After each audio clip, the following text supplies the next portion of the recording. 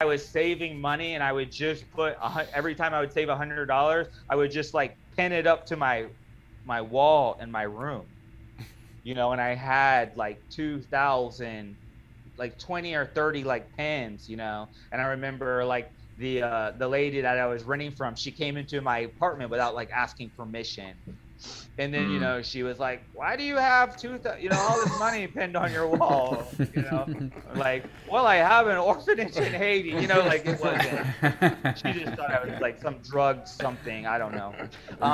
Because I'm taking care of the kids. Yeah, it's for the children. Yeah, it was.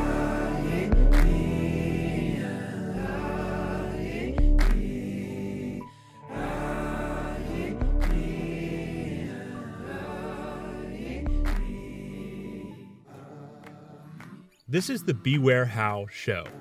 Mystic philosophy made practical. There are many paths up the mountain, and we're just pointing at a few of them. I'm Bob Peck, speaking with Scott Stanley, Ryan Paget, and Melina Kyriaki. We are conscious creatives and formerly closeted mystics trying to unpack the inaccessible. According to the mystics, the truth cannot be spoken, but we'll try to talk about it anyway.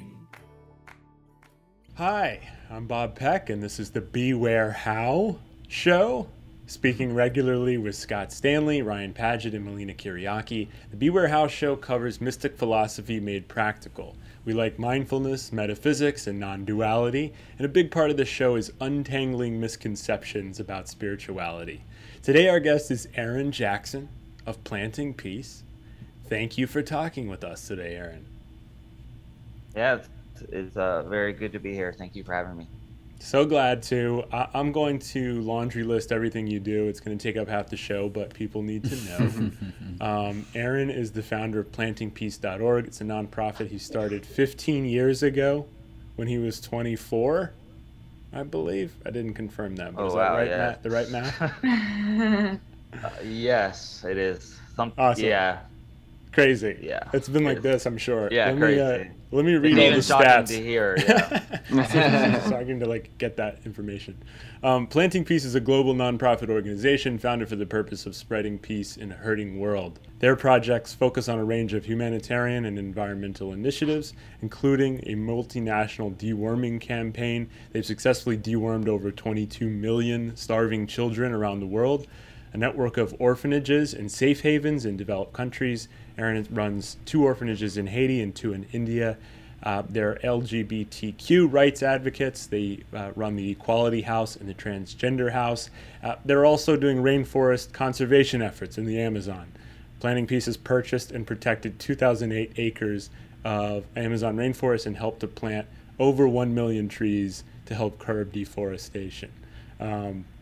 Before I pass it over, Aaron's very active on Facebook. You can donate to Planting Peace on plantingpeace.org or directly on their Facebook page. And this show is about spirituality. Aaron is one of the most tireless humanitarians I'm aware of on planet Earth.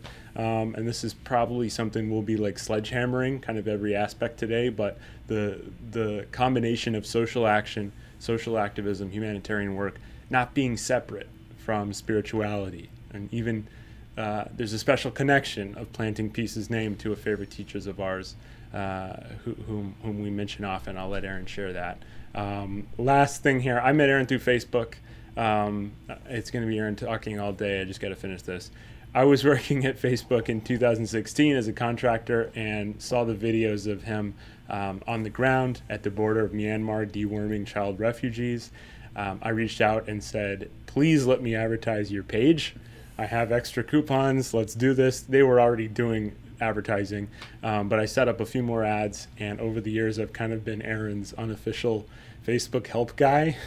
It's been a huge honor. I've done 1,000 of what he does every day, but when I was thinking about podcast guests, I just said, let's get Aaron Jackson. So we were laughing about your old Larry King R.I.P. Interviews and Anderson Cooper interviews when you were a young CNN humanitarian hero and all that. But yeah, man, we want to hear it all. So tell us everything. I mean, even if you wanted to start with the caddy wages and all that. Okay. Yeah. Well, first, thank you for having me. and thank you for being my Facebook liaison. You've definitely saved me a couple times, and I really appreciate that. And again, thank you guys for all having me. So I guess I'll just start by how I founded Planting Peace. I so I grew up on a resort in Destin, Florida. My stepfather is a professional golfer, and my grandfather develops resorts. Some of the biggest actually resorts in the United States, like Sea Pines and Hilton Head, Amelia Island, and Sandestin Resort, to name a few. So I grew up in the resort world. I grew up on living on a resort, and I thought, as a child, everybody like lived like this. Everybody, it took uh, three gates to get to my house. Like I thought everybody, kind of lived like, in this way. And it wasn't until I went off to college and, was clubbing at night and I started seeing homeless people, in the street. And, that kind of got me thinking like a little bit about homeless people. And I started, doing a little bit here and there to help homeless people. But it really all began when I went to Costa Rica. I flunked out of college 3 times, and that from the University of Central Florida. And Take heart, college dropouts. yeah, I flunked. Yeah, I mean, this is a show about spirituality, so I should just go ahead and drop this. I did get 1 credit, or 3 credits. I got a D in religion. I got a D in religion, and so I finally got that report card with 3 credits on it. And actually, for like years and years, for years and years, I was telling people I passed, like giving talks around the country. I'd be like, "Yeah, I got 1 credit," and then one of my friends was like, "You got 3 credits for that, right?" And I was like, "Shit, I've been shorting myself 2 credits this whole time." You academic. So I got, So D in religion. Pretty stoked about that. But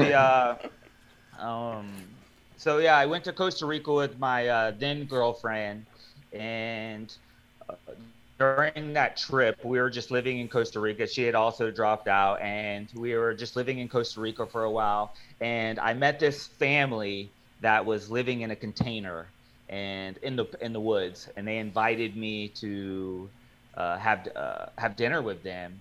And that dinner with them, just seeing how they lived, really like impacted me. And I was lost. I was for sure like a lost soul. Like what am I gonna do in the world? I'm 20 years old, roughly. I flunked out of college 3 times. Everybody's kind of looking down on me. If whether they were or not, it felt that way. And just very, very confused on what to do. And I'm sure everybody goes through that. Anyways, but that it really impacted me. That I should do something. And I came back and I decided to open up a nonprofit. But before that, before I opened the nonprofit, I had made a phone call to I just Googled like how to help homeless people.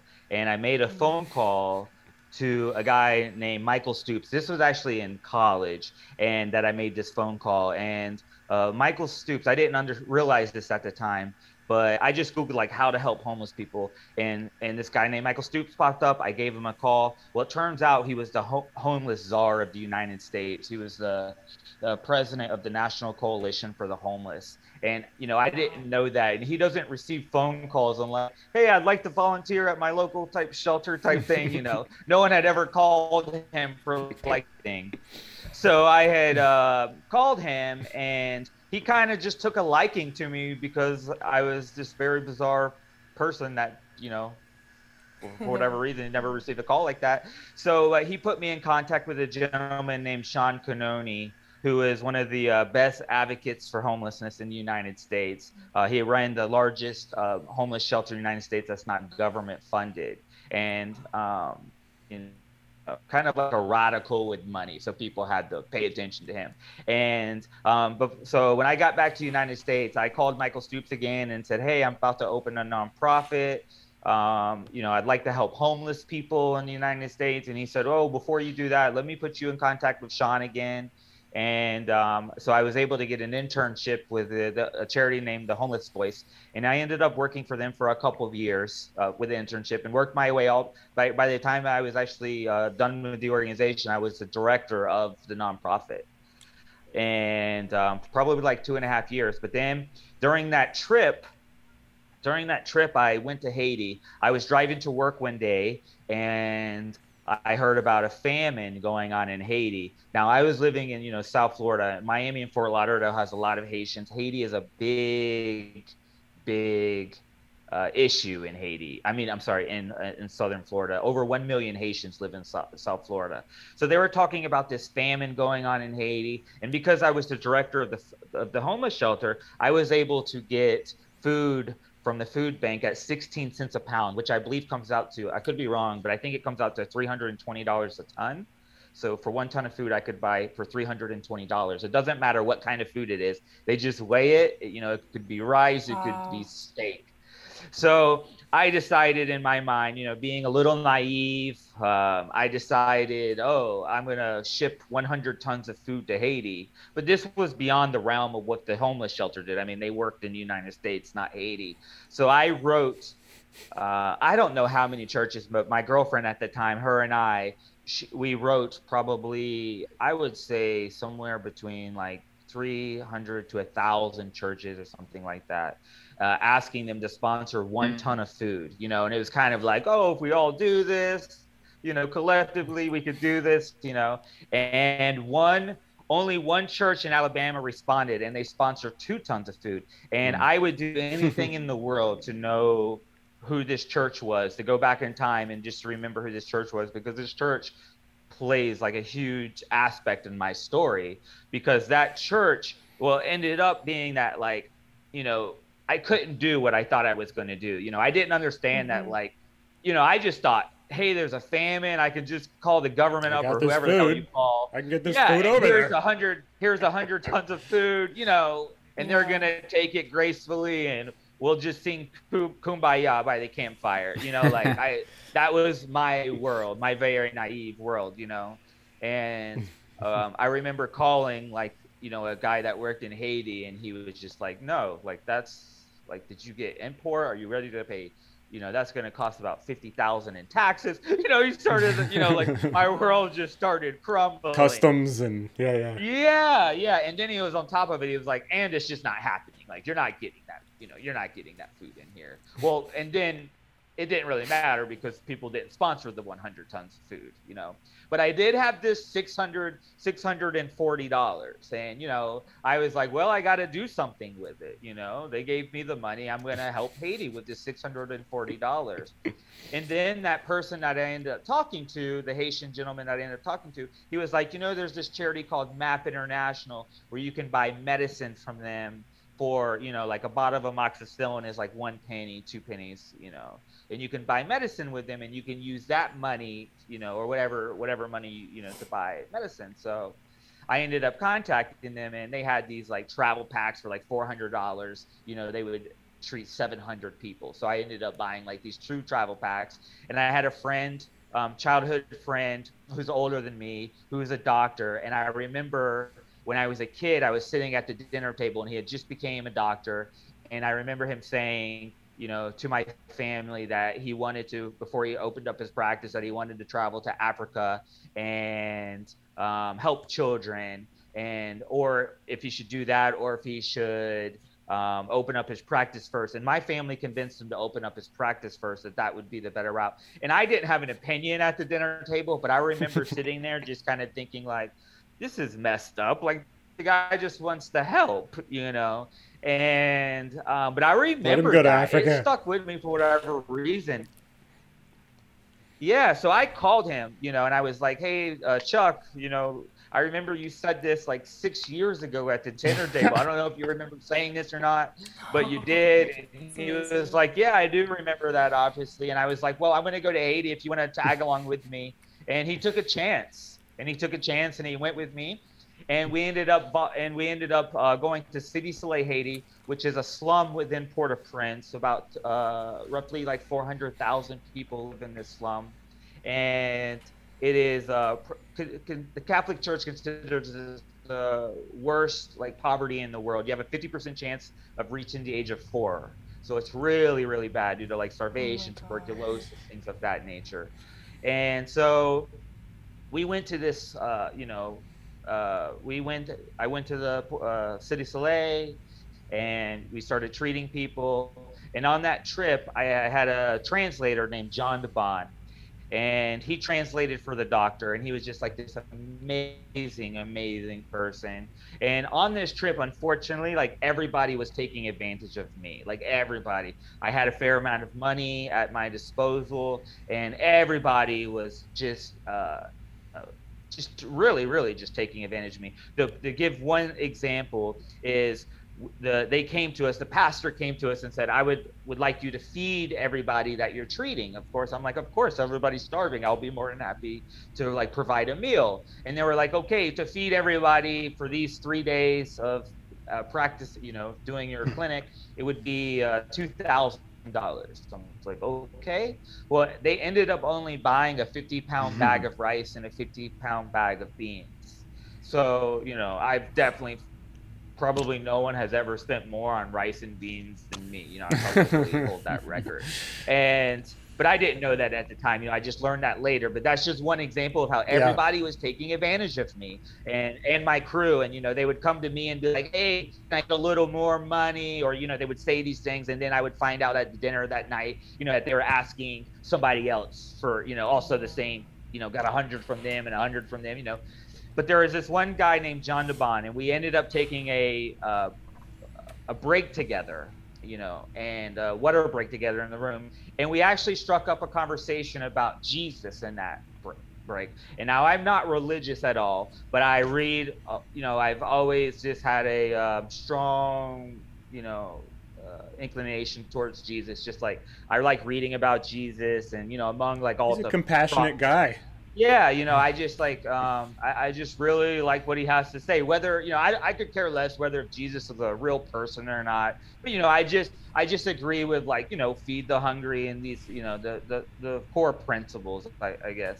And I met this gentleman named John DeBon, and we just struck up this conversation, and he was kind of basically telling me his theory of how like Jesus was a radical, and I just really agreed with him. And he was a pastor.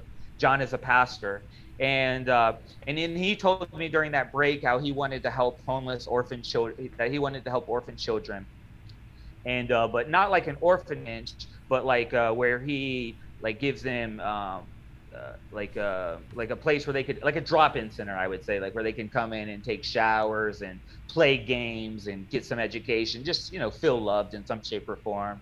And he was telling me about his vision, and I was like, oh man, that's incredible. Well, so he went back to his thing, I went back doing my thing. And then at the end of on my very last day of the trip, John came up to me about an hour before the clinic was over, and he was like, Aaron, I'm very sorry, but I have to leave a little early. I don't know if anyone told you this, and but I had a previous engagement. And this is when everybody's like, hey, can I get a little extra money? And he just said, thank you so much for helping my people. I really appreciate everything you've done here. I really, really appreciate it. Thank you. And then he never asked for a thing. And that night at the dinner table, I was in a hotel, and I was talking to everybody. We were kind of going over how everybody screwed us. We were talking about the good things, but also like, man, we really got screwed by some of these people that set this up. And I was just like, man, the only person that didn't take advantage of us was this John guy. And he was so incredible, and there was just something about him. And I remember saying, specifically, I wish I would have given him something, like a tip or something. I was like, that's the person that really deserves something. And I kid you not 3 minutes after I made that comment, I looked over to my right, and John was sitting at the dinner table next to me, in this hotel. And that is actually where his engagement was. Like he had an event at this hotel. And I was just like, holy cow. So I went up to him, and I went up to John, and I said, John, we gave each other hugs, and he's like the friendliest person. And I was like, I think it was $50 I gave him, or $100. It doesn't matter, but I gave him a tip, and I told him thank you, and I got his phone number, and that changed everything.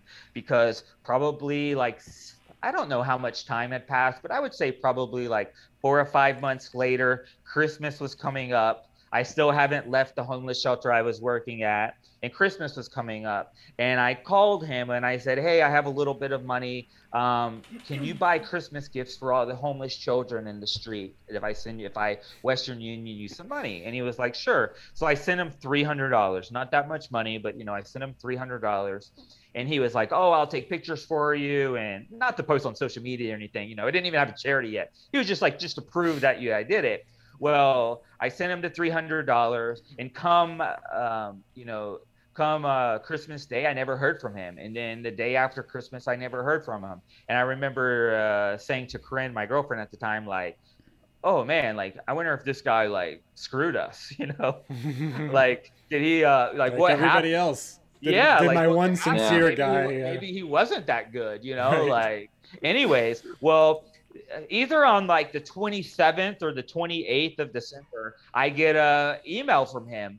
And it's the email, and he says, hey, sorry, the internet connection was really bad. It's Haiti, and that's true. I didn't know these things at the time, but that's true. And he was like, also, I know I said I was going to buy Christmas gifts for on Christmas and give to the kids. But he's like, then I thought about it, and he was like, if I buy the gifts on the 26th, all of the presents were cheaper, like the costs were half. So he was like, I went and actually bought Christmas gifts on the 26th, and I was able to double the amount of gifts we gave out. And then he showed me this picture of, hundreds of kids receiving, like a gift from him. And I was like, wow, that was like, wow, he did it. So I was like, and I like was shedding a tear, and, all the above, like, this is really, really incredible. And that he did that, and that he was thinking, like, that's so smart. Economical, yeah. Yeah, right. Like the economics of it, that was very, very smart, anyways, so I would say, so that's what really, that created your connection to Haiti, and that's really what really, like, filled that bond between him and I. And then I would say about another 3 months later, I was in New York, still working for the nonprofit. I was told to put together a protest in New York City, and I ended up quitting, abruptly quitting the charity that I was working for, and just due to a simple misunderstanding.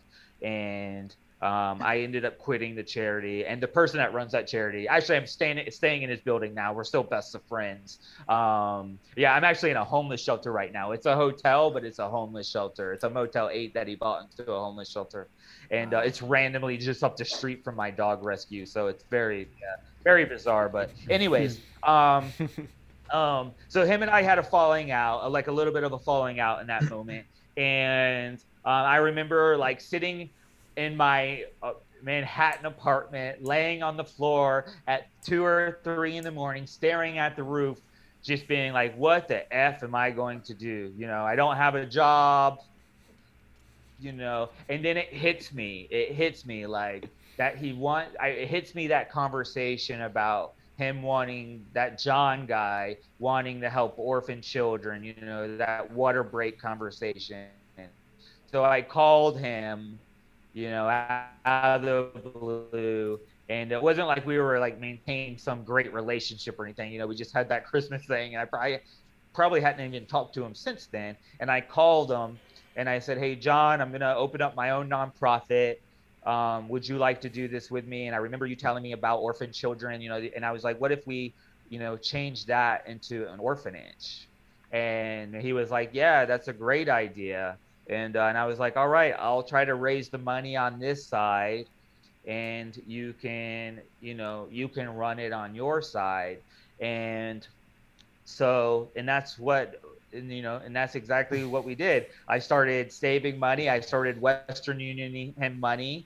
My girlfriend at the time, her name is Corinne, and we're not together anymore, but she's still a board member of Planting Peace.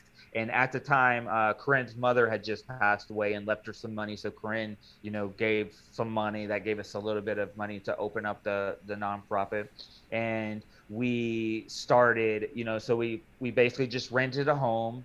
And the way I looked at it is like, a lot of nonprofit, and this is how I've looked at kind of my philosophy on everything, but like a lot of charities, and I'm not saying they do it wrong and I do it right. This isn't like, I'm not trying to say that at all, but a lot of, a lot of charities will be like, we have to, in order to start an orphanage, we need to have 500,000 in the bank. We need to buy the building, and we need to have 20,000 a month coming in for steady income, and that's what we need to start the orphanage. That prevents a lot of action, probably. Exactly. Right? Yeah. Where I was looking at it, where I was like, well, the kids already live in the street, so if I put them in a home, we're already raising the bar. We're already raising the bar. And if I put them around somebody that's loving and that they can trust, that's also raising the bar. So even if we don't have food or not, even if they already don't have that. So that's kind of how, that was kind of my philosophy and how I was looking at it. So like money, plus I was very young, and when you're young and it's like, oh, you can just conquer the world. Sometimes when I look at, I reflect on that, I'm like, wow, I was nuts. Like, I can't even believe I did that, but, as I get a little bit older, but yeah, I love your like purity of like DIY, like everything is like DIY sincerity, like your whole career, just making this work. How can I make this work? And and that's exactly, and then he called me and he was like, hey, I got a kid, we have a kid in the place, and it's like, holy shit, this is real, like this is very, very real, like this is happening. And I remember calling people and be like, I have an orphanage in Haiti. And they're like, okay, Aaron, whatever the hell that means. I'm like, no, like I have a place like an orphanage in Haiti. And they're just like, yeah, and so one orphan lives in it. So I actually didn't name my charity Planting Peace at first. I named it the Chick Grant Foundation, which was, my grandfather is named Charles Grant, and everybody called him Chick. And like, my family comes from money, and everybody around us comes from money. So in my world, how my perspective is like, oh, I'll name it after my grandfather, someone I admire and respect. And then I'll also utilize that, to raise capital. And then it just wasn't happening. No one gave. And then I got stuck with people be like, Chick Grant Foundation, like chicken? Like you help, people would always ask me, like, help chickens. It was just a mess, I'm like, no, like we help orphans, It was a branding nightmare. And then on top of it, I didn't get any money from anybody, so it didn't matter. And because no one was believing in it, unfortunately.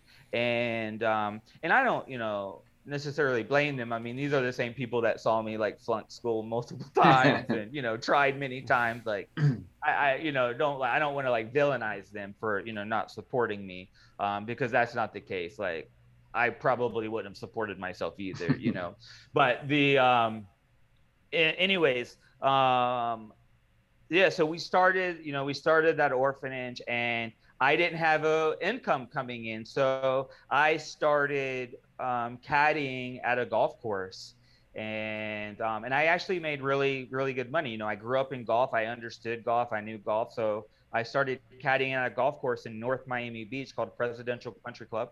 And I, for a simple job, I made a lot of money, considering they paid me $8 an hour, and I would make somewhere between like $70 to $200 a day in tips.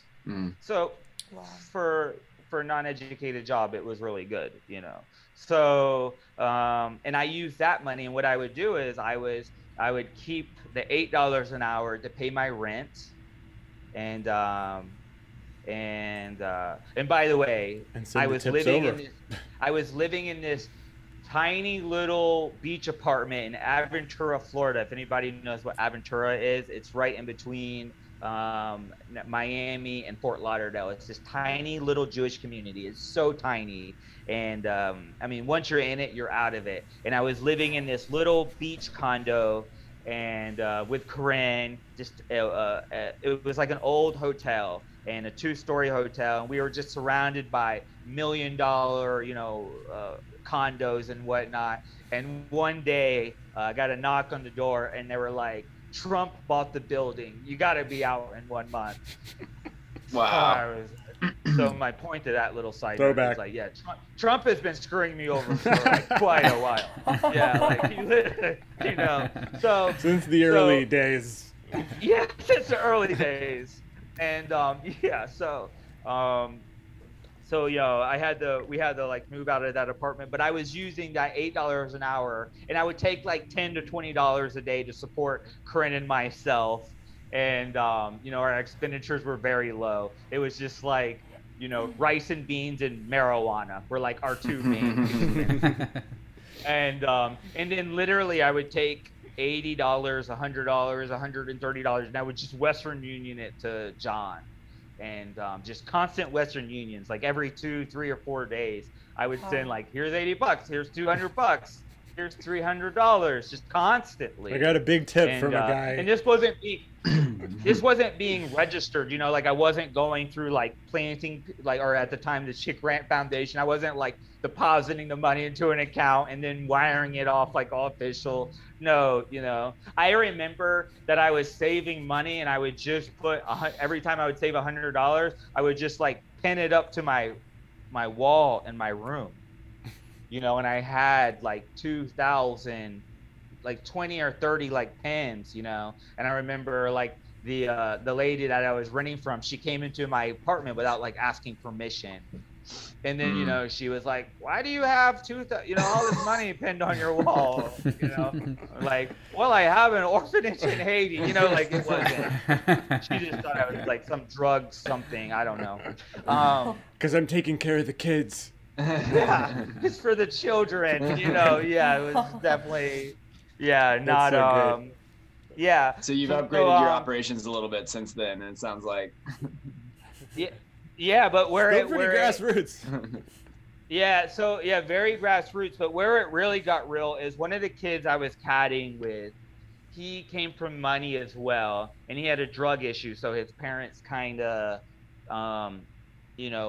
forced him on to, like do it by himself. And he came to me one day, and he was the person I was caddying with constantly, and he was like, "Aaron, just so you know, like, this is my dad runs this hedge fund, and he has like a lot of money, and he has a lot of connections." And I told him that, I've been caddying with you for like 6 months, a year, or however long it's been. And I told him that you just don't shut the hell up about orphan children, that you're always going on and on about these kids living in the streets of Haiti.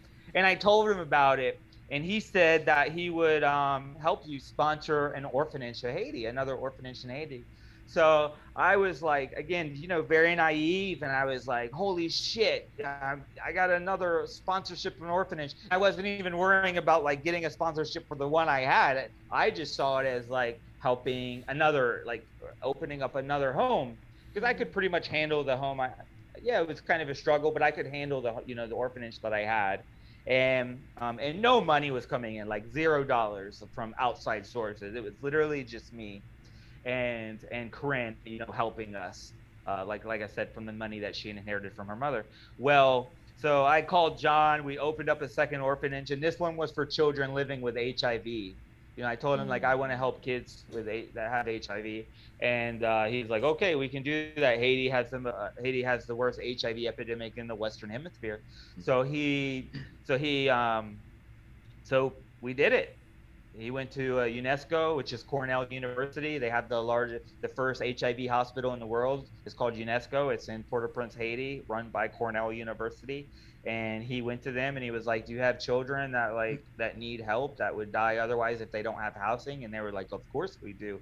And they started giving us children with HIV. Well, so I opened the home and then I went back to my friend and I was like, "All right, I did it.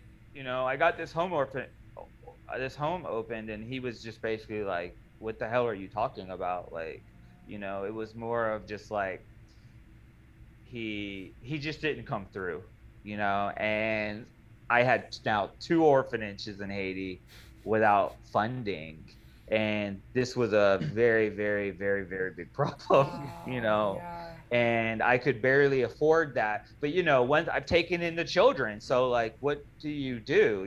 Like, I'm not gonna take in a child and not give that and put that child back into the street. Like, I would never do that. And not without exhausting all possibilities.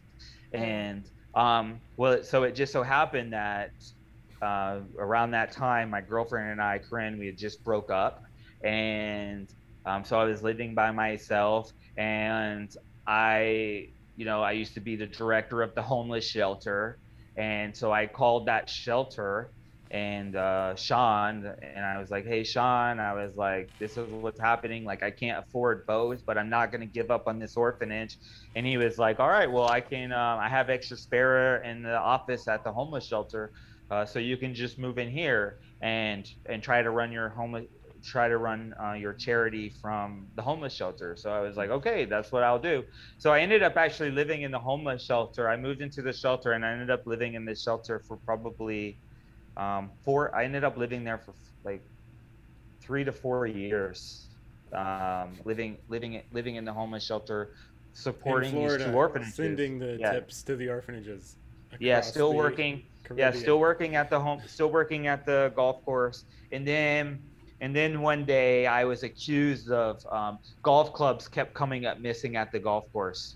Someone was stealing golf clubs, and it was only happening on my watch for whatever reason. Every time it was my shift, I don't know if you know this or not, but golf clubs are very, very expensive. Yeah. And a set of like my clubs are like $2,500, and that's just a normal set. And of course, I had something to do with it, and they fired me. And I was like, "Holy cow! Like, what do I do here?" I'm already living in a homeless shelter. I can't go any like further down Lower into the poverty realm. And you have to remember, at this time, I didn't have a social media following. I didn't have. I've never done an interview. Mm-hmm. No one knows that I even have an orphanage in Haiti. Like, it was just me doing this for years. And the guy that owned that runs, the president of the homeless shelter, he has a lot of money. And he was like, his name is Sean. He's one of my best friends. Again, this is where I'm staying at his shelter right now, in his Motel 8 that he owns. And he said to me, he was like, "Well, Aaron, I've seen you do this for like 2 years now, 2 or 3 years you've been living here. You go to work every day and you just send your money, and you've never done one thing to build your charity up. You've never done a fundraiser. You've never done anything." And he was like, "I'll give you the money." He was like, "How much does it cost to run these two orphanages?" And I was like, "Well, roughly like $100 a day. I could pull it off." And he was like, "Okay, I'll give you the $100 a day, and you try to start building up this Chick Grant Foundation." And I was like, "Okay, perfect." And well, about like 4 or 5 days later, they called me, and they had caught the person that had they figured it out. Actually, I don't remember if they caught the person, but they figured it out that it wasn't me, long story short. And they offered me my job back. And I told Sean that. I was like, "Hey, they gave me my job back." And he was like, "Don't take it. I would rather you just give you the $3,000 a month." And yeah, he's like, "I'd rather just give you the $3,000 a month and you learn how to build your own nonprofit." And this was, in my story, this is also one of the biggest blessings that someone could have ever offered me, because no one believed in me at that time except him. No one. So basically, like, I was living in the shelter, and all of a sudden a reporter had called me from. Are you guys familiar with like the Village Voice in New York City? Have you ever heard of that newspaper? And a reporter from New Times called me, and he was like, someone had told me that, you know, you're like living in a homeless shelter and you have 2 orphanages in Haiti. Like, is this true? And I was like, yeah, this is true. And he was like, well, I'd like to follow you around and do a story on that. Yeah, he was like, I would like to do a story on this. And, but I have to fact check it first. You know, like I'm going to fly to Haiti and I'm going to see if you have these orphanages. So like, are you like telling the truth that you really have this? And it's like, and it's not that I was lying to anybody. At this time, I don't even think Facebook was a thing. So it wasn't even like I was like, support me or anything like this, you know. I mean, maybe Facebook was a thing, but I don't remember it being a thing. I didn't even have anyone to lie to, basically. You know? No one was listening to me, regardless. But so I don't even really know how he found out. But anyway, so he flew to Haiti, you know, and he came to Haiti, and he did, you know, he did the story, which he embarrassingly called the title of the story was called Saint Aaron. And it was you know, it was on the cover. It was on the cover, and the other Village Voice media picked it up, ran the story. Wow. And then all of a sudden, like, you know, money started pouring in. Not pouring in, but like, wow, like this is where I kind of got my first, you know, donations. And you know, and yeah, and that was, you know, the so initial launch. Yeah. Crazy. Yeah, so that's basically how. Yeah, like that's how it basically like. That's basically how Planting Peace got started. Wow. That's amazing. I'm sure we all have questions. It's funny because that's like literally 3% of your whole journey, because you've been in Myanmar at the border, you've been in Mexico, you've been all over the world. But happy to see if anybody else wants to jump in. Yeah, that's just an absolutely incredible story, and thank you so much for sharing that with us, how that all came to be. One of my first questions coming into this was just, I was just curious on some of the struggles that you faced getting to where you are. So everything you just shared completely filled me in on all of that. I can only imagine that it's what you're doing did not come easy, and it probably took a really long time to kind of get to where you are. And I think a lot of people, think like, oh, you can raise some money so fast now, and you know, we have 5 million people that follow us on social media, and like it's you know, people forget there was like, yeah, I mean, and I get that, but you know, people forget there was like literally 5 years where no one literally living in a homeless shelter, you know, wiring money Western Union style, and you know, and it was really, and that really didn't change. You know, I'd also during that time I had started deworming kids, and you know, deworming, if anybody doesn't know, you know, I'm sure, well, most people are very familiar with like deworming dogs, you know, getting a tapeworm out of a dog, a pinworm, you know. So on one of my trips to Haiti, I was sitting in the countryside of Haiti with John, you know, the guy I co-founded Planting Peace with. And I asked him, I was like, hey, why do all these children have distended bellies? And he was like, worms.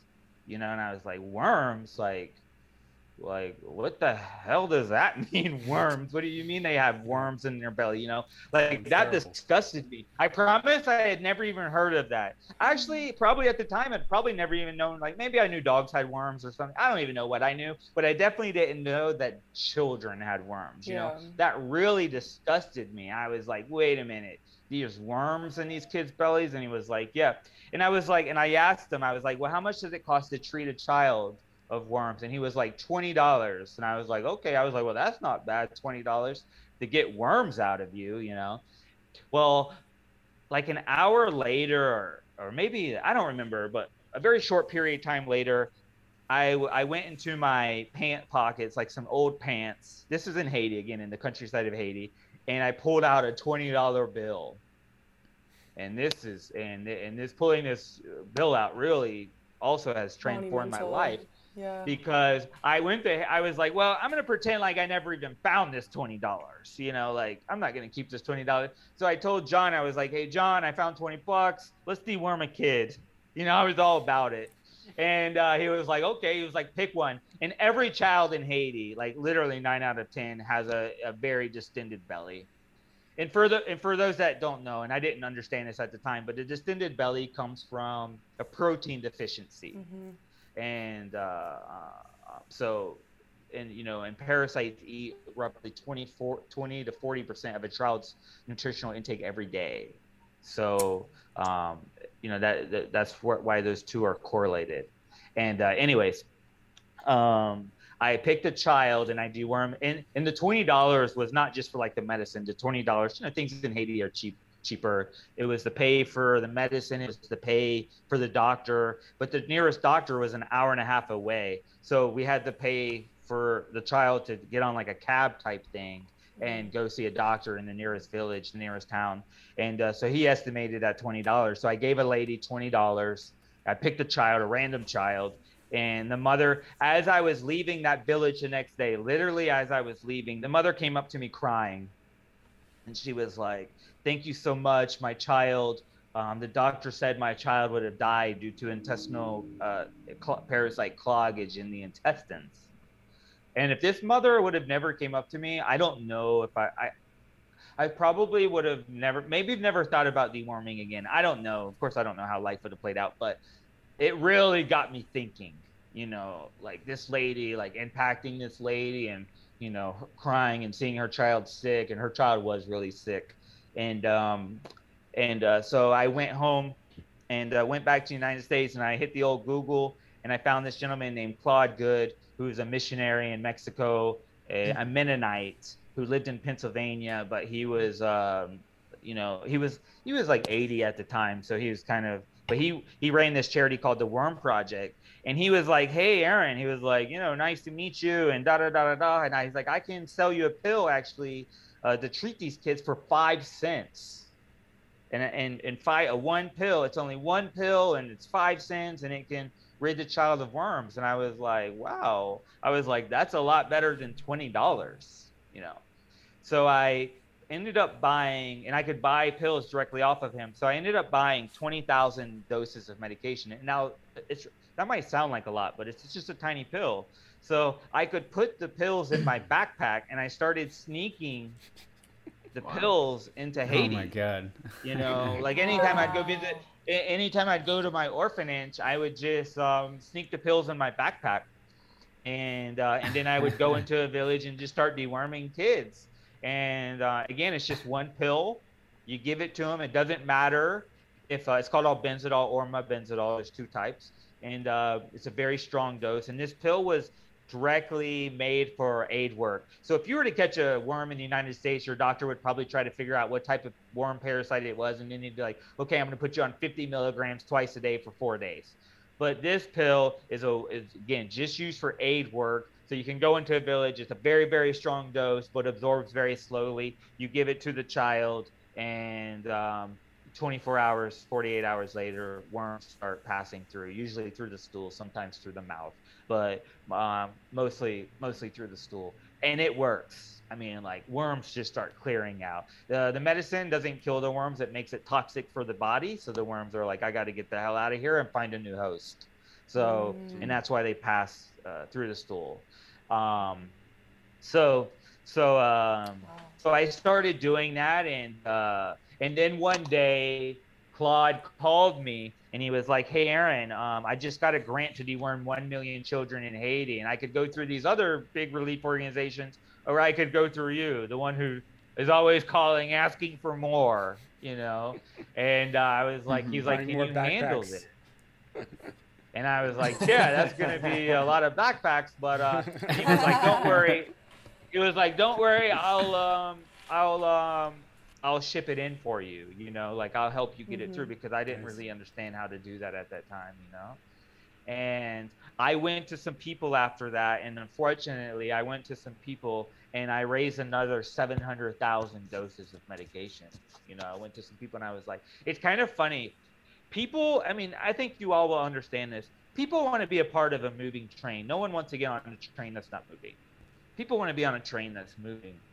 So for me to raise 1 million doses was impossible. But once I got the 1 million doses, it was easy to raise 700,000. You know? Yeah. So now I had 1.7 million doses of deworming medication, and so I started deworming, you know, Haitians with this 1.7, and around that time, and it started making news that I was doing that. Some people followed that story, and then I got a random phone call from CNN, and CNN was like, and I've only had the New Times coverage and maybe some local coverage in South Florida, you know, the South Florida Sun Sentinel, but I'd never expanded outside of, you know, southern Florida. And, you know, so CNN called me and they were like, hey, we have this new thing called CNN Heroes that we're doing. It's new. No one knows of it. And we read your story and we would wondering if you would be considering, you know, consider being a CNN hero. And I was like, of course. I don't even know what the hell that is, but it's CNN and I need media coverage. You know, I need people focusing. And they were just like, so can you tell us everything that you do? And so I told them, you know, everything we do. And then I wouldn't hear from CNN. And then like 2 or 3 weeks later, I'd get a random phone call. And then they were like, can you tell us again? But this person's going to be on the line, you know, and I kept just I was going through like this interview process, you know, and then all of a sudden one day you know, probably like 6 months later or something, it wasn't right away, I get a random phone call from CNN and they were like, hey, we reviewed, I think 20,000 people. I think it was 20,000 people around the world. And we narrowed down to 12 of who we think are making the biggest impact in the world. Oh my goodness. And you've been picked, you know, would you like to be this, you know, CNN hero? And I was like, sure. Again, you know, now we know what CNN Heroes is, or a lot of people do. But, you know, at the time, it had never even aired before. It was this new concept created by CNN. So, and that's really big, because what I'm about to say, I got picked. And I remember I was the second CNN hero. I think I was the second one. And CNN said to me on the first person CNN said to me on the first person that had become a CNN hero, they were like, hey, we just want to let you know, like, it did really well for this person, like it changed their life. So CNN sent in like this like little team to help me prepare. They were like, is your website going to be able to handle the web page? Is your, you know, like they were like helping me, because they were like, it's a really big thing, you know. That's like awesome. Even for us, like it was incredible. So CNN told me that they were like, but with you, we're going to also do a written article for CNN.com. And I was like, okay. So they entered me for that CNN, you know, .com interview. And then I never, and then they contacted me like 3 days later and they said, oh, forget the CNN.com article. We're just going to run your, you know, you on just regular air, like on Anderson Cooper or something. And I was like, okay. And then one day I was like 3 in the afternoon. I usually go to bed late and I wake up, you know, I wake up at like 12, 1 in the afternoon normally, and, or used to. And I remember waking up in bed at 1 in the morning. I mean, I'm sorry, 1 in the afternoon. And I checked my phone and my phone was just filled with messages, like to the brim. Like, and it was like, it couldn't accept any more messages. And I was like, what the hell is going on? And I just randomly that day had an article come out about me in the Miami Herald. And I was like, damn, they must have really wrote something good, you know? So I like went and read that Miami like Herald article. And I was like, I don't understand. Like, why would this article like do so well? You know, like then I logged into my email and 2,000 people had emailed me. And I was like, wow, like, damn, you know, like this article must have gone everywhere. And then and I was just like, I didn't open up any of the emails. And then out of the 2,000, randomly enough, one of the top emails was a guy named Sam Eipling, who's a reporter friend of mine and a friend outside of being a reporter. And I opened his email up and it said, man, I was really surprised to see you on the featured on CNN.com today. So they had never called me and told me that they changed their mind and went with it. Crazy. That is Insane. amazing.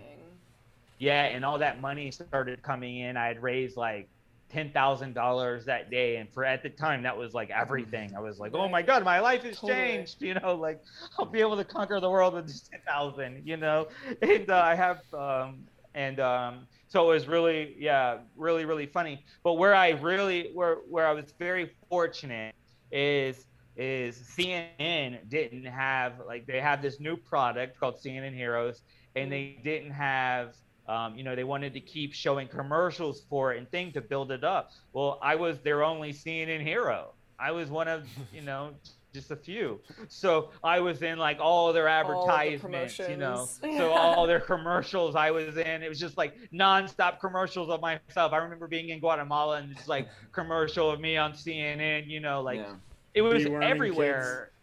That's amazing. The universe was like, it was free everywhere, coverage. and You it need was to get him constant, media. And that, like, Help this man. Yeah, I mean, it was wild, and that money, that cemented you. Can you guys hear me? Okay. Yeah, we can hear you. Okay, yeah, the screen froze a little bit. So that money is really what helped me. My friend, when he gave me the $3,000, he said, like, I'll give you $3,000 until the day you die, as long as you need it. But as soon as that you don't need it anymore, I'm gonna stop. You just have to be honest with me about that. And I was like, okay, that's a very fair, And but then I was invited, and then of the CNN heroes, the 12 CNN heroes or whatever, they narrowed it down to they let the country vote who they thought was the best one. And I was very fortunate enough that I got picked by the country or the world or whatever to be the best one. So that's what allowed me to go on Larry King. And the Larry King interview is what really, that interview, which you guys mentioned earlier, that interview is what gave me the money. I raised $100,000 in that interview. By the time the interview was even over, $100,000 it came into Planting Peace. Wow. And that money is what gave me the money to, like, I was able to tell my friend Sean and the Homeless Boys, I was like, hey guys, thank you so much for supporting me over the years, but I don't need the $3K. I have money in the bank account now, and I don't think I need your support anymore. And I've never had to go back and ask for money, One thing you mentioned in the not Larry money from a King- standpoint of like going bankrupt or anything like that. What's yeah, that? One thing you mentioned in that Larry King interview, which is crazy that it's like 11 years old or something like that, or 12 years old. It's a ways back. You were talking about how you guys were actually deworming over twice as many kids as the UN at that time. And tell us a bit about like the bureaucracy and like kind of the blockers and inefficiencies with some of the larger orgs compared to organizations like you. And feel free to also point people to other organizations that are doing it, from that grassroots perspective really well. Smaller organizations have their place and larger organizations have their place. Like, a lot of organizations, get frowned upon a lot, but they actually are very, I think, very, very efficient. I like Save the Children would be like one organization that I just think is incredible. Like what they're able to pull off, and the amount of staff they have around the world is just incredible. But I would say more so than like bureaucracy and the deworming, I would say more people that it was not bureaucracy, then it was just overlooked. Like people focus more on food aid, where I was like, food aid I don't think food aid is the answer. It is a answer, but it isn't the answer. And neither is deworming. Deworming isn't the answer, but deworming, it to me is a lot. It's more cost efficient. Imagine it's like what I said about the backpack. What I said about the backpack earlier? Like, look what 100 tons of food would look like compared to 100,000 doses of medication. 100,000 doses of medication is like 5 to 10 backpacks. Where 100 tons of food is a ship, or half a ship or whatever, 5 containers. and all of them, and the food has its place. I'm definitely not saying that food, we shouldn't like feed the hungry or anything like that.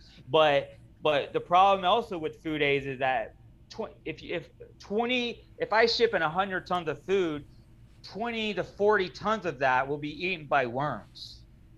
So it's very, if 20 to 40% of a child's nutritional intake is being taken by parasites, the nutrition, it feels like it'd be smarter to deworm first. It's more cost effective. It's more, Yeah, and I like your intentionality around logistics. I promise you, and I'm not and I'm not just saying this. You can see children that are like lethargic. They're wasting away. They're slowly wasting away. They have no life in them, and they're eating 3 times a day. I mean, a 50% survival rate to 4 years old, I feel like tells the story as well as to how important it is. Yeah, feeding of course helps, but it's like they need they just need that extra help. And when you deworm a kid and those worms leave their body, within days you can see a child coming back to life. Like, it is incredible. It blows my mind, actually. Like, they're just like, wow, like this really is like a little magic pill. And it's also like, why the hell not? Like, it's so cheap. It gets the worms out of them. Well, then you have the people that will say, well, they just catch the worms again. Well, then you deworm them again. So the answer is deworming like twice a year. There's a huge difference. What I always try to explain to people, if a child catches a parasite again, an intestinal worm parasite again, yeah, that sucks. But having a little tiny parasite that you just drank in your body, compared to having 2 years of parasites in you that have now grown to a 6-inch tapeworm, and you have a roundworm, and you have 10 of them in your body, compared to like a tiny little microscopic worm that you can't even see. Obviously the 6 worms, the big worms are causing the damage. So if you deworm twice a year, you basically keep a child worm free from it causing, the parasites causing any damage. Now, we buy the medication just for pennies, so yeah, of course it costs money to get the logistics of it, but at the end of the day, and what they're also spending, it's nothing, and it should be done. So I would say it's not so much bureaucracy, more so than it is like it's just being overlooked. I did a documentary with like Discovery Channel or PBS, can't remember, and that was what the documentary was about. Like, it was like about like, why is Planting Peace the only organization in the world out there like promoting this? Why is this being overlooked, even though the evidence is in that like deworming is just so vital. Even I remember like Bill Gates wrote a story through the Bill Gates Foundation, and he was like, deworming is something the Bill and Melinda Gates Foundation is going to focus on. I'm not sure how we missed this. Like, that was actually what they said, like literally used the word "missed this." Like, how the hell did we miss this one? So yeah, so it's really, really important, This guy sleeping on the floor of a homeless center caddying found that one somehow, Bill. Yeah, so I mean, there's also a lot of footage of you physically giving the medication to the children, so I'm sure that you being on the ground and administering the medication, how was that for you? I'm just curious to hear about that experience connecting with the kids too. Yeah, it's kind of interesting because you don't see the worms. You go into a village and you deworm and then you leave. So, and it takes 24 to 48 hours for the medicine to work, so you're not around.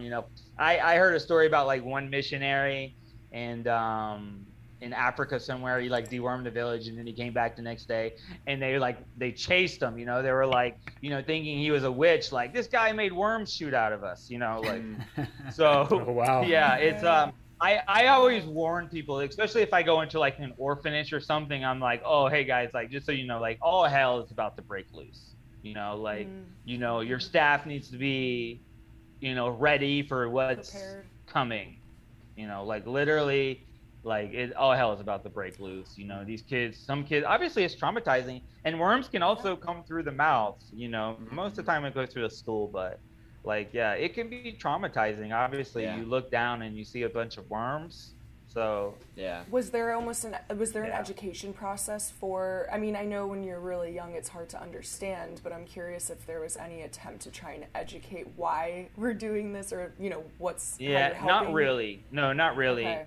Yeah, and I mean, so here's the thing, and it's not that I don't believe in education. Obviously, like, I believe in education and stuff, but here's the problem.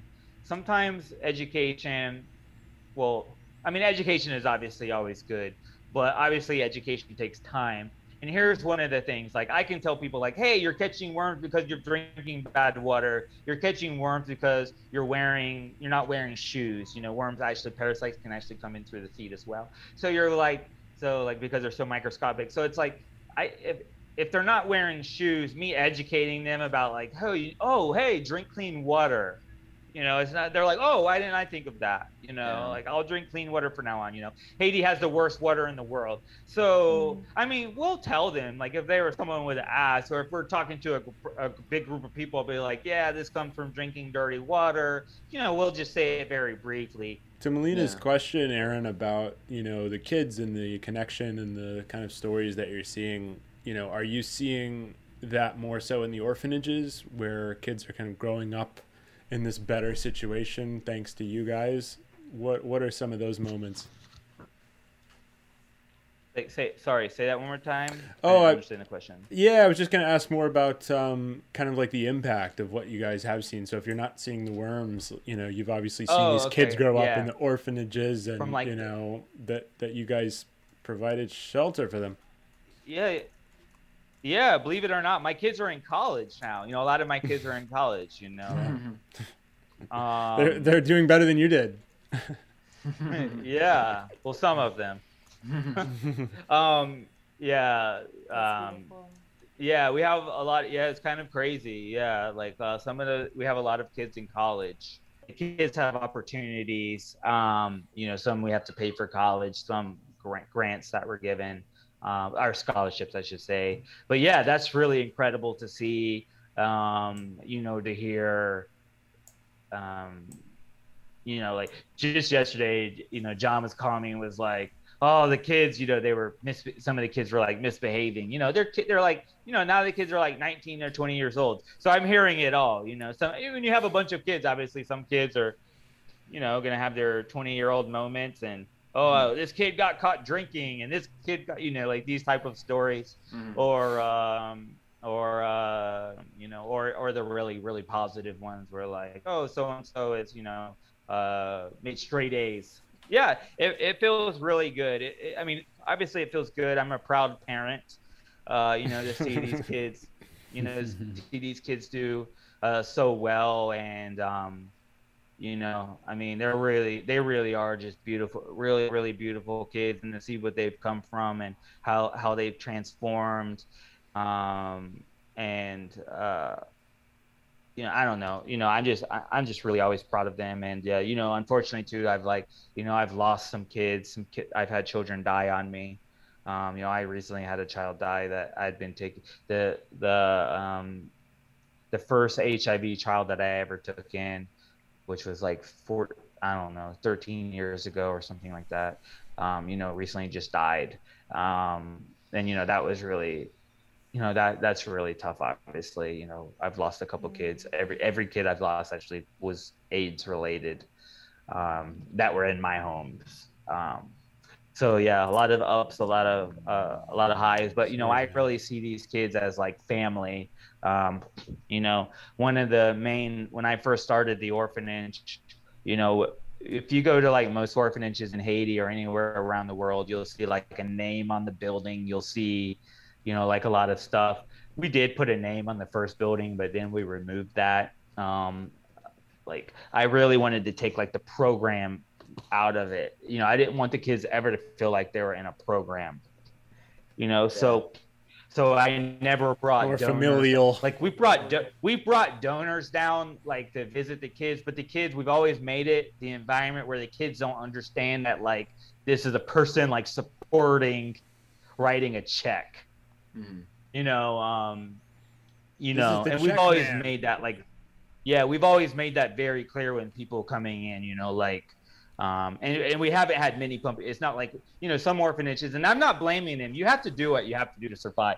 We're just very fortunate that we didn't have to do it that way, So, but yeah, long story short, it's really incredible to see, some of these kids, since I've had them since they were 3 years old, 4 years old, and now they're 18, 19 years old. Like, yeah, it's mind-boggling. Just wanted to read a quick line before I was checking if Scott and Ryan had any questions too.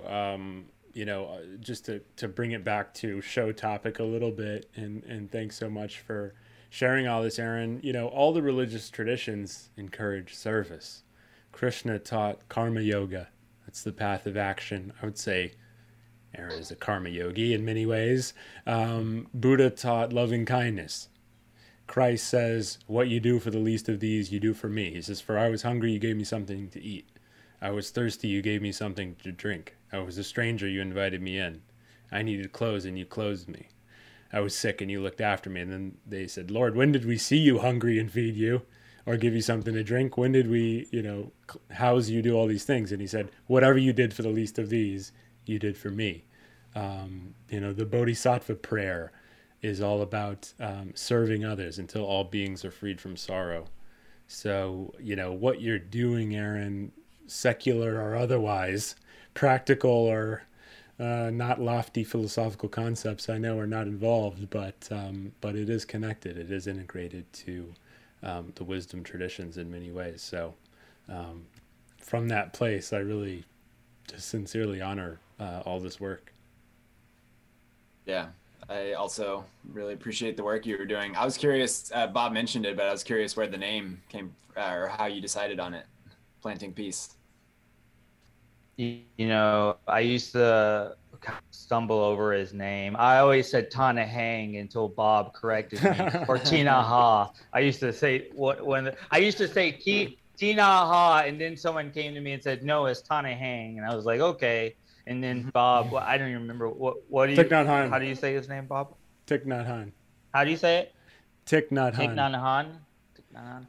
Mm-hmm. Okay, yeah. So that, yeah. So I used to read I used to read a lot of his philosophies, and my favorite book was a book called Living Buddha, Living Christ, and it was my favorite book. I would give it to people, and I just really liked the perspective of like this new look, and like how I'm sure if you guys have read his books or any of his books, how he like breaks down like a Christ, especially in that book, he'll like share a Christ quote and like tell his perspective, and I'm always like, oh wow, that's like a really incredible way of looking at it. That's a new way of looking at it, and I like that, and so I really just started reading a lot of his philosophies, and felt empowered by him, and and if you've read his stuff, the word planting, like planting the seed, planting, everything's planting hope, planting this, planting that,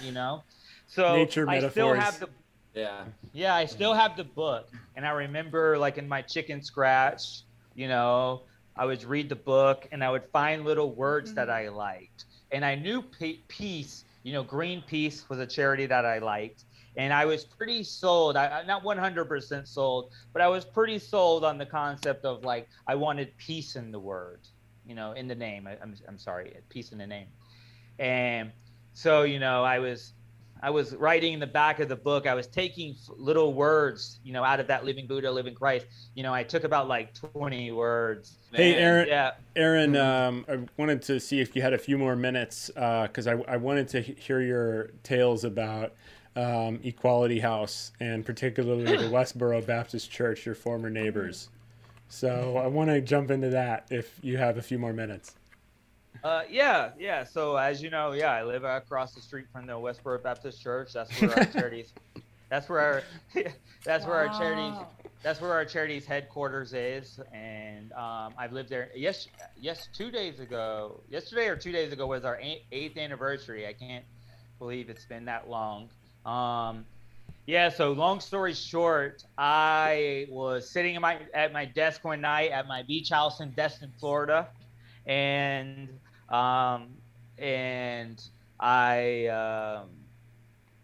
it was like probably like 2 or 3 in the morning, and I kept reading these news articles about the Westboro Baptist Church. They were making the news over something, and I was like, who are these people? So I decided to Google them. I wasn't trying to get them or anything like that. I was just more, I'm a news junkie. I was more about just like trying to read the news and learn about them. So I Googled them, and Google Earth popped up and was like, would you like to see, you know, the Westboro Baptist Church? And I was like, oh, sure, why the hell not? So I clicked yeah. And as you know, you can be like the little Google, you know, like the little person. I've never even really done that before until that time. So I was like, you know, marching in front of their compound with my little Google Earth person. And again, I had no intent like, oh, I'm gonna get these people. There was like none of that. Yeah, and just for quick context, the Westboro Baptist Church, if you're not familiar, they were a bit bigger in the news back when Fred Phelps was alive. I think he passed away, but I think the son is still involved. Anyway, they're this brutally intolerant Christian church. They show up pretty much at funerals of like the funerals of veterans. They protest, and they Matthew Shepard's funeral. Matthew Shepard, yeah, they really are particularly against gay people and LGBTQ rights. Children that die with cancer, they'll car crashes. They'll protest slurs, anything. They go to protest hell. They're very angry people. They're very angry people. Yeah, their domain name is fag. I think it is. I think it is fagsgotohell.com or something. Something fags go to hell or something. Yeah. Gosh, I can't even remember it. Yeah. They're like clickbait for intolerance. They had the big banner on their you know, across their church, you know, like fag marriage or whatever it's called. And then they have a sign on their marquee that says "Fag Marriage Dooms Nation" right in front of me. And then they have another marquee that switches out usually to like a daily event. So like, if 9/11 happened, you know, they'd be like, oh, thank God the buildings fell. You know, like it's always very like controversial. Right. Who do they, it's really confusing, like who they're for even. Clickbait is probably the good word. It's like they're just trying to goad whoever they can. Yeah. Yeah, so I was using my little Google Earth person, and I did I'm from Florida, and in Florida we don't really have churches in communities. You know, like it's not really a thing. Usually churches are separated from the community. So I was already like from the get-go, I was like, oh wow, like a church is right in the middle of a neighborhood. Like you don't see that very often, at least like how I see, you know, from my perspective. And I was like, oh wow, it's kind of like a quaint little neighborhood. You know, it's not, I was picturing like fire, you know, like all the hell breaking loose. I don't know what I was thinking, but obviously something evil, like not so quaint, you know.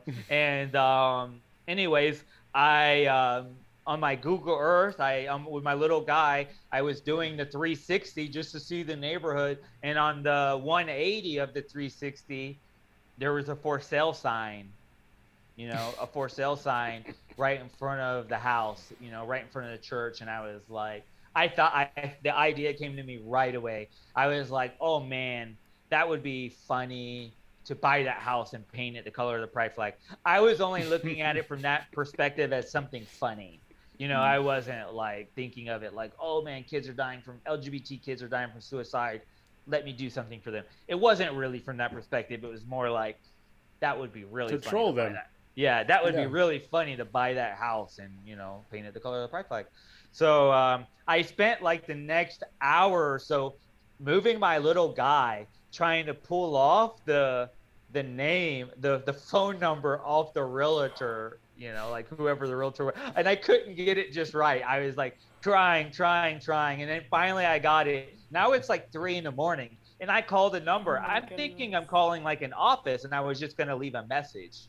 And I called the number, and the lady like answered, you know, like hello, you know, like all like tired, and I was like, oh shit, and I hung up, you know, I hung up on the realtor, and I was like, oh man, like I screwed that one up. You know, I can't call back the next day and act like nothing happened from my 850 area code.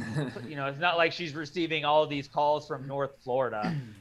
So I gave her. I just found another. I googled gay realtor Kansas, found a gay realtor. Google tells you anything. Found a gay realtor in Kansas, and called him up, and I said, hey, he was in Kansas City, and I was like, hey, I would like to buy this house. He didn't. I didn't tell him where. I didn't tell him it's in front of the Westboro Baptist Church. I just gave him the address. He didn't know I knew he was gay, and why would he? You know.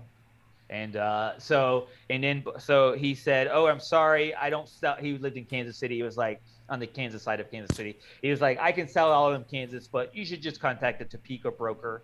And I was like, "Okay." Again, he doesn't know that I know he's gay. Like I need him, you know. And so I just said to him, I was like, "Do you know of any gay realtors in Topeka?" So now he's assuming I'm gay. And he says to me, "Oh, son," I'll never forget this. We're actually friends on Facebook now. And he was like, "Oh, son, if you're gay, the last place you ever want to move to is Topeka, Kansas." You know, that's what he said to me. And I was like, "Oh," wow. I was like, "Actually, I'm not gay." I was like, "That address I gave you, that address I gave you is here. It's in front of the Fred Phelps compound. I want to buy it. I want to paint it the pride flag." And he was like, "Oh my God, that's the best thing I've ever heard. I'll for sure help you." So when I bought the house, then I had never done anything in like LGBT, you know, I'm just a human right friendly. So of course that fits under that narrative. But then I started researching it and being like, wow, like a lot of queer and trans kids kill themselves due to suicide because the world just is, you know, like they don't feel like they're a part of the world. And you know, that really like hit home for me. And then I was like, okay, I'm gonna do this, but with try to bring a messaging to it. But the idea at first was paint the house. I called the Planting Peace board. I told them what I was gonna do, and I said, look, I'm gonna buy this house. It was $81,000. I'm just gonna buy the house.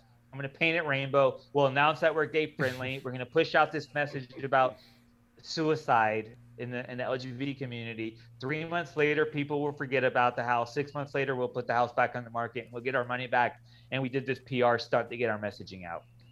So they were like, okay. But one thing that happened is that we never put into in our planning, and my planning is that people were going to show up and start taking pictures in front of the house. You know, I had no idea the house was going to become.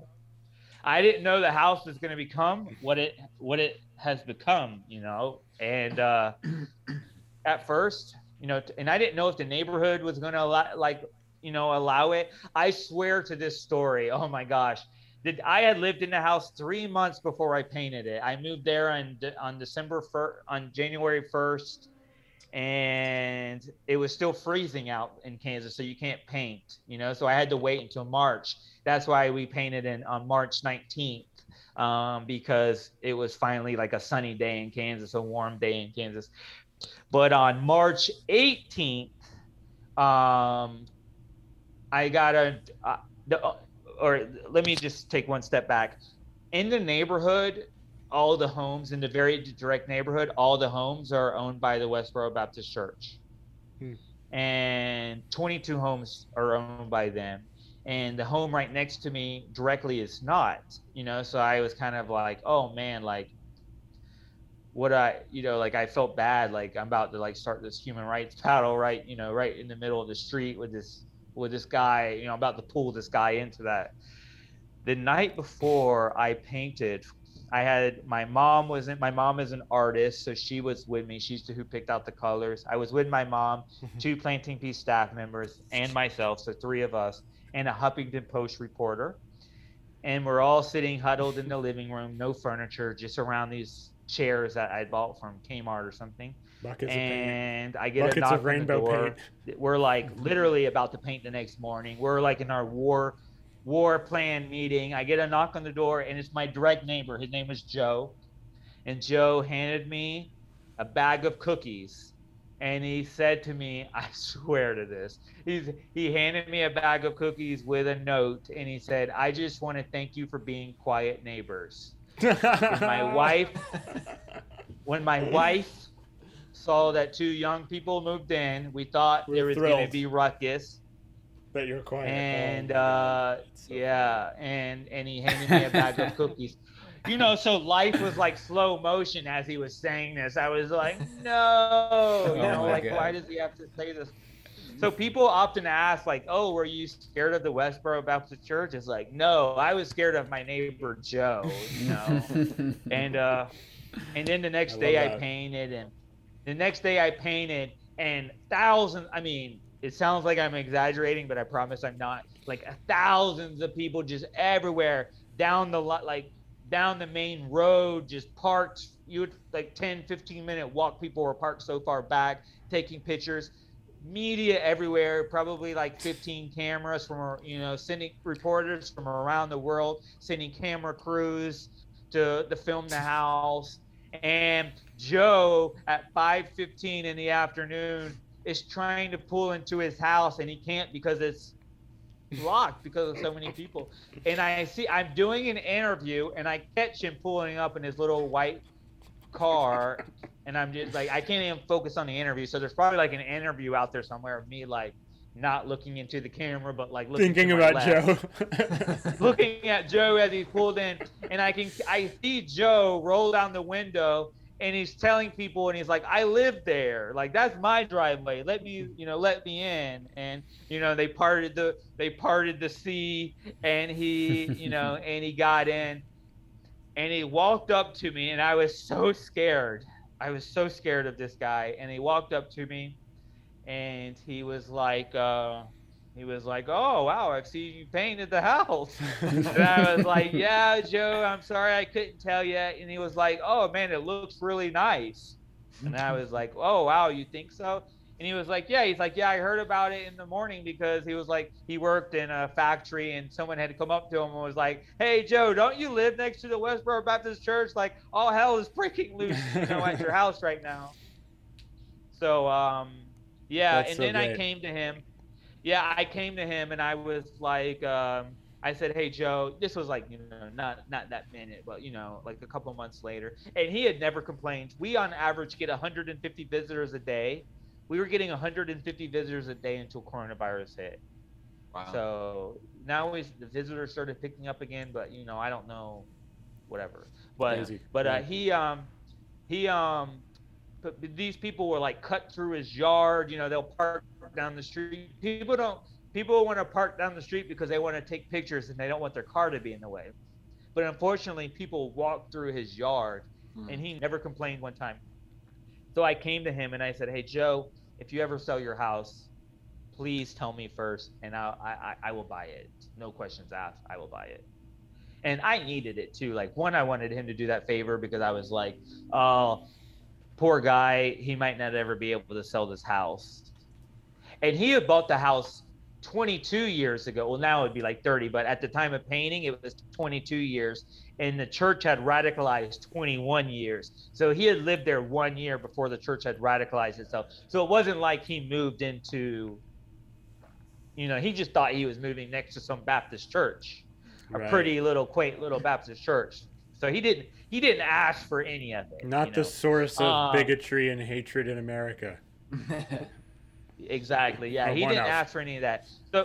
So he came to me and he was like, hey, my wife has cancer and she can't walk up the stairs anymore. I have to buy a 1-story house. I'm putting it on the market. As you said, I would come to you first. And I was like, oh, and long story short, I bought it. And we painted that the color. I don't know if you're aware of this, but every year, one week out of every year, there's a week for the transgender community. It's called Transgender Week of Remembrance. And basically, you remember all the transgender people that were killed. A lot of trans people were killed because of being transgender. And every year we would take the pride colors off the house, and we'd paint our house the trans flag. And there was a little girl named Avery Jackson, and you can look her up. She's the first at the time, it wasn't like this, but she's the first transgender. Actually, before I tell you this little fact, the child, her mother came to the house, to the when we painted the trans house. She's probably like at the time, like 8 years old, 9 years old, transgender. her mother brings her here. She's from Kansas City, so they took that. Topeka's an hour away. She shows her the house, and and the reason she did that is she wanted to show her like, hey, like people out there fighting for you, like it's like this is visible, just many different layers. So why a trans mother would want to show her this house painted the trans flag. Well, the little kid saw that, and I didn't know this at the time. I learned this story later, but the kid that day was like, her mother was already an activist, a transgender activist because of her child. And her mother, or the child, said, "Mom, will you take a picture of me in front of the house and post it on Facebook?" And that was the very first time that little Avery had ever had a picture taken of her, like to visibly show the world that she was a transgender. Well, fast forward a year and a half later, Avery was the first transgender person ever on the cover of National Geographic.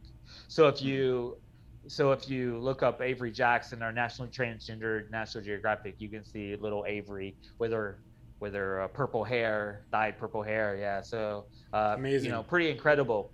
But I had reached out to Avery's mother.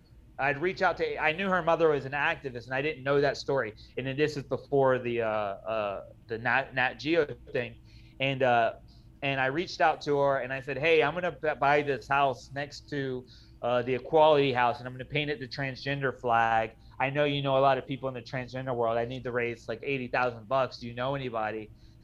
And she was like, "Oh, why don't you let Avery help you and be a transgender, like the face of this?"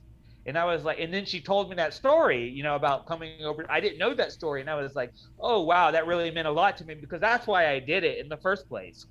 So when you hear these stories, embracing identity, when you hear these stories, it made me feel really good. I was like, "Oh, that's why I did the house in the first place." Mm-hmm. So I announced to the world that I was buying the house, and we had only raised, like, no one wanted to really give to it. Unfortunately, everybody, we raised the money in 24 hours. I had already bought the house, but when I painted the pride flag, people gave me the $83,000 I spent, on GoFundMe right away on the day through the media coverage, even more. But when I tried to raise the money I announced it beforehand for the transgender house, I'd only raised $10,000, but it had made news in a news article when the New York Daily News had picked it up, and a developer in New York read the story, and he called me and he was like, "How much is that house?" And I was like, $80,000. And he was like, "I'll send you a check tomorrow." He's like, "I want that little girl." He thought the house was for the little girl. He's like, "I want that house." He's like, "That little girl needs a house." So I'll buy it for her. So yeah, it was really nice of him. And and I'm really happy to have that, because that's just one and of the many pillars. A refugee family. Yeah, we have a refugee family that lives in the house from El Salvador. You do so much. You do so much, man. We're pretty close to time here. These stories are all incredible, and it's making me realize. So I had like an agenda of more questions that is like 4 pages long, and I think we got through 1 page. Yeah. So you tell great stories though, and it's been a joy to listen to all of them. So you'll have to come back. Maybe later anytime. This year, do like a part 2 with us. That'd be so fun, because I want to hear more about one thing you mentioned to me one time was your frustration with, like, for example, that it was Buddhists killing Muslims in Myanmar. That's a whole nother conversation that we'll have to cover. The dog rescue. Yeah, I'll be more than happy to talk about that. Yeah, exactly. Let's tease a part 2. I think what I'd love to hear your last few minutes on would be to the listener and to us, really, also the Beware How team, but just telling us how to help, like how for anyone listening that is inspired by your energy and your capacity to make all this stuff happen. Like, I guess one would be, how do we help Planting Peace, but also just generally. Yeah. For obviously anybody can come on to, first, thanks for having me. I really appreciate being on here and telling these stories. Some of these stories I haven't told in, I'm remembering as they go. Like, oh wow, it's a refresher. Yeah, I'm about to write a book. I got approached by like a company, and Amazing. so like this is a good start to that. Remembering some of these. You stories. needed a long form. There's nothing long form online of you, so I was really thrilled to this, and that's why we need part 2 for later this year. Yeah. So anybody can come on to plantingpeace.org, obviously, and make a donation. One thing about Planting Peace is I try to make, not every project, but I try to make most projects where it's very tangible. You know, for $1, this is what you get. You know, of course, not every type of project can be so tangible. You know, but anyways, backpack full if you of want worm to support medicine. The deworming project, if you want to support the deworming project that we spoke about, you know, for 1 penny we can deworm a child. So yes, anybody can come on to our website. But in this general, I always just tell people, like, you know, people have, I think, a lot more power, you know, than they realize, you know. And I mean, and that's something I'm, you know, still learning, like what people can accomplish. And if you want to do something, like, really do it. And one thing I really suggest people, if I had to give like one lesson, is really like, don't let other people tear you down. Because here's the thing, like, when I first started telling people, like, I'm gonna start an orphanage, everybody said that's impossible, you know. And You're now I crazy. started 4 orphanages. I started 4 orphanages in Haiti and 2 in India. You know, we lost 2 orphanages during the earthquake, so that's why we say we have 2 orphanages now. But you know, when I said I'm gonna try to buy rainforest land to protect the Amazon, people say, "Oh, that's impossible. You can't just go to Brazil or Peru and buy Amazon." We now have 2,000 acres, you know. When I said I'm going to deworm in North Korea, people said that was impossible. We dewormed, you know, 1 million people in North Korea, 23 million people around the world. Every time when I said I was going to launch the Equality House, oh, you're crazy. You can't just go into their community and do that, you know. And I still hear it. You know, the other day, when I've been writing, I tend to be maybe a little too honest sometimes on Facebook, and, you know, I'll write about, like, oh, my struggles. Aaron Jackson on Facebook is fantastic, by the way. Not only should you donate to Planting Peace, but also add him as a friend or follow him. You know, so I'll talk about, like, my struggles on, you know, like, if you've been, as you know, Bob, like, you're getting vaccines to people right now, posting about, like, my struggles of, like, trying to get this damn lawn mowed. You know, and, like, my struggle is to get this 11-acre property mowed, you know, and, like, but what kind of, you know, just being honest with people, like, hey, yo, I've never bought a lawnmower to mow 11 acres. Like, which one should I use? And, you know, these type of questions. And, like, you know, like, one of my friends approached me kind of rudely and was like, like, are you even basically just directly said, like, do you even think you can, like, pull this off? You know, like, or are you, you know, and I was like, and then, you know, and I was kind of taken aback by that, you know, that he would say that. But and then another person wrote to me, you know, like, oh, do you even know what you're doing? You know, like, another person also said that. And I was thinking to myself, you've like, never known what the hell does a person have to do? Like, you know, one person wrote to me and said, like, because I have, like, this building right next to the house. And then I was like, and I posted, like, oh, I'm going to put this dog, like, I'm going to maybe put dogs in this building.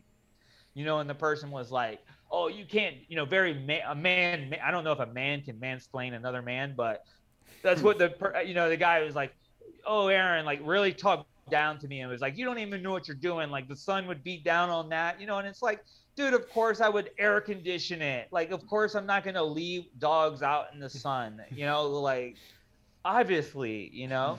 But my point to this is like, people will find a way to tear you down.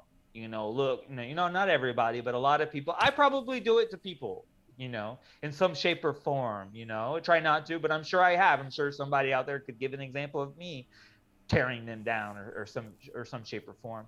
But don't listen to people. You know, have you guys ever have you ever read the book or seen the documentary Finding Joe? Have you guys ever seen that documentary? No, but it's about Joseph Campbell, right? Yeah, that's a documentary, especially you guys definitely should. It's a life-changing documentary. You know, it's about the Joseph Campbell philosophy, you know, his main, the hero's journey. Yeah.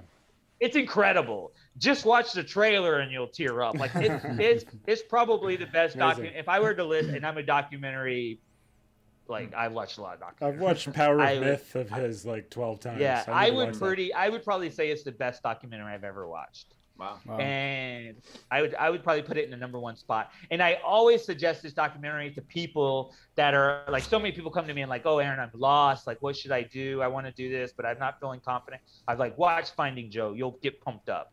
But in this documentary, this person is talking about a monk, and I don't know who the monk's name is or anything like that. But the monk says, like if your village isn't laughing at you at least once a week, you're doing life wrong. And I don't know who said that, but I think about that a lot. So I was gonna say it's almost like, oh, go ahead. No, go ahead. Well, I was just gonna say it's almost like for you, if it's like an indicator that you should do it. It's what it sounds like. The naysayers are like your indicator that this is worth pursuing. Like if people were like, oh yeah, that's a great idea, Aaron, I feel like you would start to question that. Yeah. You need the haters. Exactly. And but I think about that a lot. When someone is making fun of me or whatever, like or whatever, I get that a lot. Not just from conservatives, but because conservatives really come after me on Facebook, as you know, Bob, and social media. But because of all the LGBT rights stuff that we do. Sure. But that would be like my one. I know I kind of just went off on the tangent. That wasn't very short at all. But yeah, that would be like my one thing, is like really just kind of sounds cliche, but like, just do it. And like, and don't worry about like what other people think or do or whatever. Because like, I really believe in intent. Like I'm an atheist, but if you're like, what's your main like thing, I would be like intent. I really believe in the power of intent. And also like, and within intent, I believe in the power of just putting something out there. You put it out there, see what the hell comes back. And you're living I really proof. believe in that. Yeah, I really believe in that. Like doors will open. And if you keep pushing at it, like doors will open. So if someone's out there trying to like start a project and no one's paying attention or people think it's silly, like don't worry, silly is not doing it. Silly is giving up on yourself, so. And but there's a lot of things people can do to help their community, and everything doesn't have to be big. Like just because there's a famine going on in Somalia or Yemen doesn't mean that you have to solve the famine. Just do it. Just do what you can, whether that's sending in $25 a month or figuring out another path. So it's really amazing.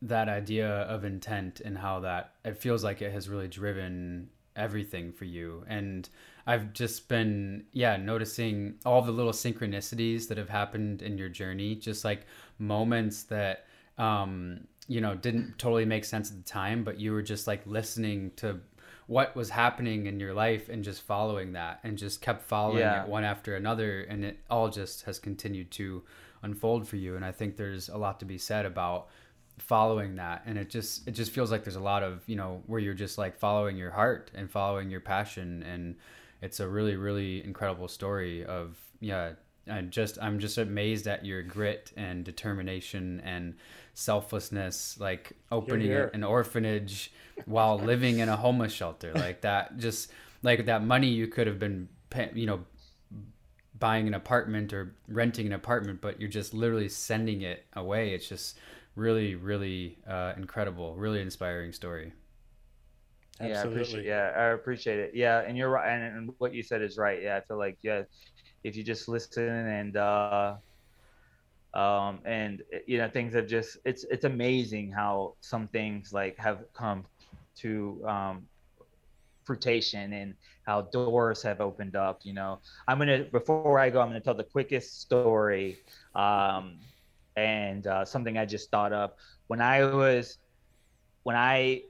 opening that, when I was going to Haiti for that very first time to do that medical program, I remember how I told you I had to feed the children. You know, I was going to have to feed the kids. And they told me before I went there it was going to be $2,000.